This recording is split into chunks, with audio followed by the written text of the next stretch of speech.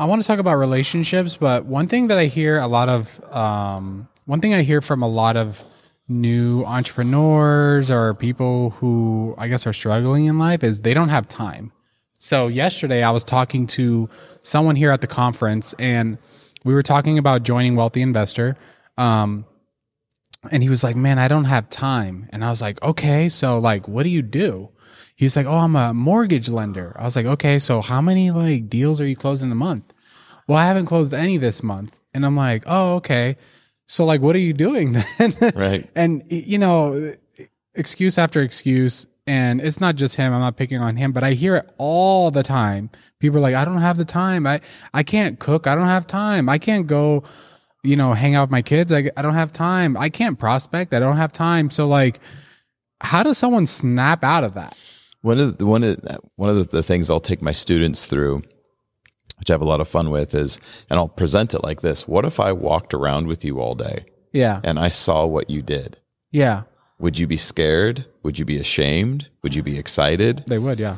Most people have a very inaccurate perception of what they're doing on a minute-by-minute basis. Yes. And so, again, this goes back to the life skill thing. It's not that they don't have time. They don't have the skills to manage this effectively. And I would focus more on focus and energy than I would time. Because it's not the amount of time you put into something, it's the amount of focus and energy that you put into something that moves the needle. Yeah. So there's people that work hard 10, 12 hours a day, but they're barely moving the needle because their focus and energy isn't there. Yeah. Right. And so that's kind of one of the things I'll come back to. And so you can take people through the process of every 15 minutes, check in and record what you did for the last 15 minutes. Yeah. And people will get embarrassed really quick when they're like, whoa, I'm not doing nearly as much as I fucking think I am. Yeah. Right. And they begin to get real with themselves. And that's, you know, again, organizing principle. We must be real about where we're at while maintaining optimism about where we're going. Yeah. But nothing is going to change in your life until you start getting very real about where you are at. Yeah. And most people don't. They have a disassociated view of what they're doing. Yeah. But let's say, I bet you if I asked like our camera guy right here, you probably spend too much time on your phone, right? The average person listening to this could look at their screen time and cry. iPhone will tell you every night. Exactly. So I would say the average person knows that they're wasting their time. Totally. But I think it becomes a habit where there's a reward. Yeah. So we always do, and this is hard for people to hear, but we always do what we value most. The easiest way to become more self-aware is simply get honest about what you value. Mm-hmm. Most people, and my whole first book is on this topic, the difference between the ideal and the real you. Mm-hmm. Most people are presenting to the world their ideal self. Yeah. Right? What they know they should be doing. Yeah. They should answer that question. What they should be valuing. Totally disassociated from who they really are and what they really value and what is really giving them the payoffs. Mm-hmm. So it's closing the gap between the real and the ideal that you take back your power and begin to become a creator in your life again. Mm-hmm. That's hard for most people because they spend so much time trying to convince the world that they're this ideal person that they are not. Yeah. Right? And so easy way to look at this is I always do what I value most at any moment in time. One time I said this to an audience and the woman in the audience responds and she says, that's not true. And I go, explain. She goes, well, I go to movies with my dad all the time. The movies I don't like. Mm-hmm. And I don't answer. She goes, oh, I value spending time with my father more than the movies. Yeah. Exactly. We always do what we value most. Yeah. So there's a payoff to everything we do. If we're doing something repeatedly, it's because it's an attempt at a solution. It's a payoff for some area of our life. Mm-hmm. The key to take back our time, energy, and money is we need to be aware of what we are allocating it to. Because over time, it becomes largely unconscious. Yeah. So, but how does someone start to work on their real self? Because I think most people know, I'm sure everyone in this room wants to make more money. Yep. Right?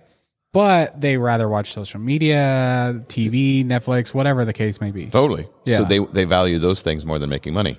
Yeah. And for me, there's no judgment in that. It's just about getting real about that's who you are. But how do they fix that? Value money more than the things they say they want. Right? It's a pretty simple answer. An answer, not as easy indeed. Yeah. But it's recognizing consciously, I value watching other people live their life, social media, Netflix, more than creating my own life. Well, why is that? Do I want to live that way? What's the cost of living that way? So I like to use the Dickens process, which I think Tony Robbins made popular, but it's take them back into their past, see how this behavior has impacted them in the past. And so they can deeply feel that. Well, how has this impacted my life in the past? Yeah. Oof, I don't like that. Well, how is it impacting my life right now? Oof, I don't like that. Yeah. Well, if nothing changes, how is that going to impact my future? What's going to change? I don't want to continue to live like that. Yeah. So the reason you're doing that, you're closing the door on any tense that they can run to make them think it was okay at one point. Right? So you close the door and it's like, well, nothing's going to change unless you change. Yeah. So getting them to feel what's the cost of being more interested in watching other people live their life than living your own. Yeah. What's been that cost to you? And if it's worth it to you, like, no, I love it. Well, great. Yeah. Continue to do it. Yeah. My goal is never to try to convince somebody to do something they don't want to do. Yeah. My goal is simply to help people become aware of what they're doing. Yeah. And then they can consciously decide, do I want to continue to do this? Yeah. So, And that usually comes from a wake-up call, by the way, which is why most successful people had some traumatic event happen to them that it was like a wake-up. Yep. Right? And unfortunately, humans seem to respond to pain and fear yeah. more than anything else. And most stories of wake-ups come from pain. Yeah. Right? It's like when the pain of staying the same gets great enough, we change.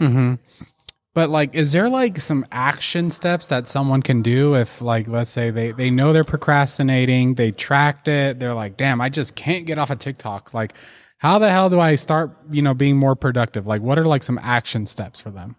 Yeah, there's lots of things. This is what I've learned. And I'm going to repeat what I already said, and then I'll give you some practical tips.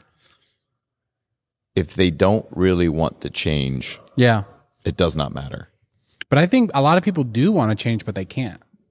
Yeah. In my experience, when somebody wants it bad enough, they change. All you need. James Clear wrote a book, Atomic Habits, which I highly recommend as a read there, about changing habits and doing things to help you shift your behavior for sure. But my experience has been when the human decides they really want to change, they will change. All they need is an effective catalyst. Right? So things you can do. If you procrastinate a lot, literally it could be, that could be a trauma response. You may want to go to therapy. Now that sounds crazy talking about procrastination. No, yeah, but I think therapy is fantastic. And in this day and age, I think most people would do better having a therapist on call. Yeah. Right? Just somewhere where you can process and figure out where this shit's coming from. Because a lot of it started before the age of 7. Right? All this unconscious programming comes in. Before the age of 7, your brainwave state is naturally in theta, which is highly suggestive. You're just a big sponge. As you progress through that age, you go into more into beta and more into doing, but all of that programming is now there and it's largely unconscious. So you don't even realize the things you believe and why you believe them. You're just living them out now. So a lot of times going back and rewriting that programming is really important. So a therapist could be useful. A coach could be useful. An accountability partner could be useful. Apps on your phones can help you control time on, like literally there's apps that will allow you to only have X amount of time on X amount of apps or lock you out at different times. You can just throw away your phone, maybe unrealistic in this day and age, but you can do extreme things, but it does not matter if you don't value it enough. Yeah. And ultimately, and that's why I think more people aren't successful. They don't want it more than all the other things they're getting. In the United States, this is, I think, painfully clear because it's too easy to survive here. Yeah. Right? It's too easy to get comfortable here. And so, it's easy to placate yourself into this kind of state of malaise.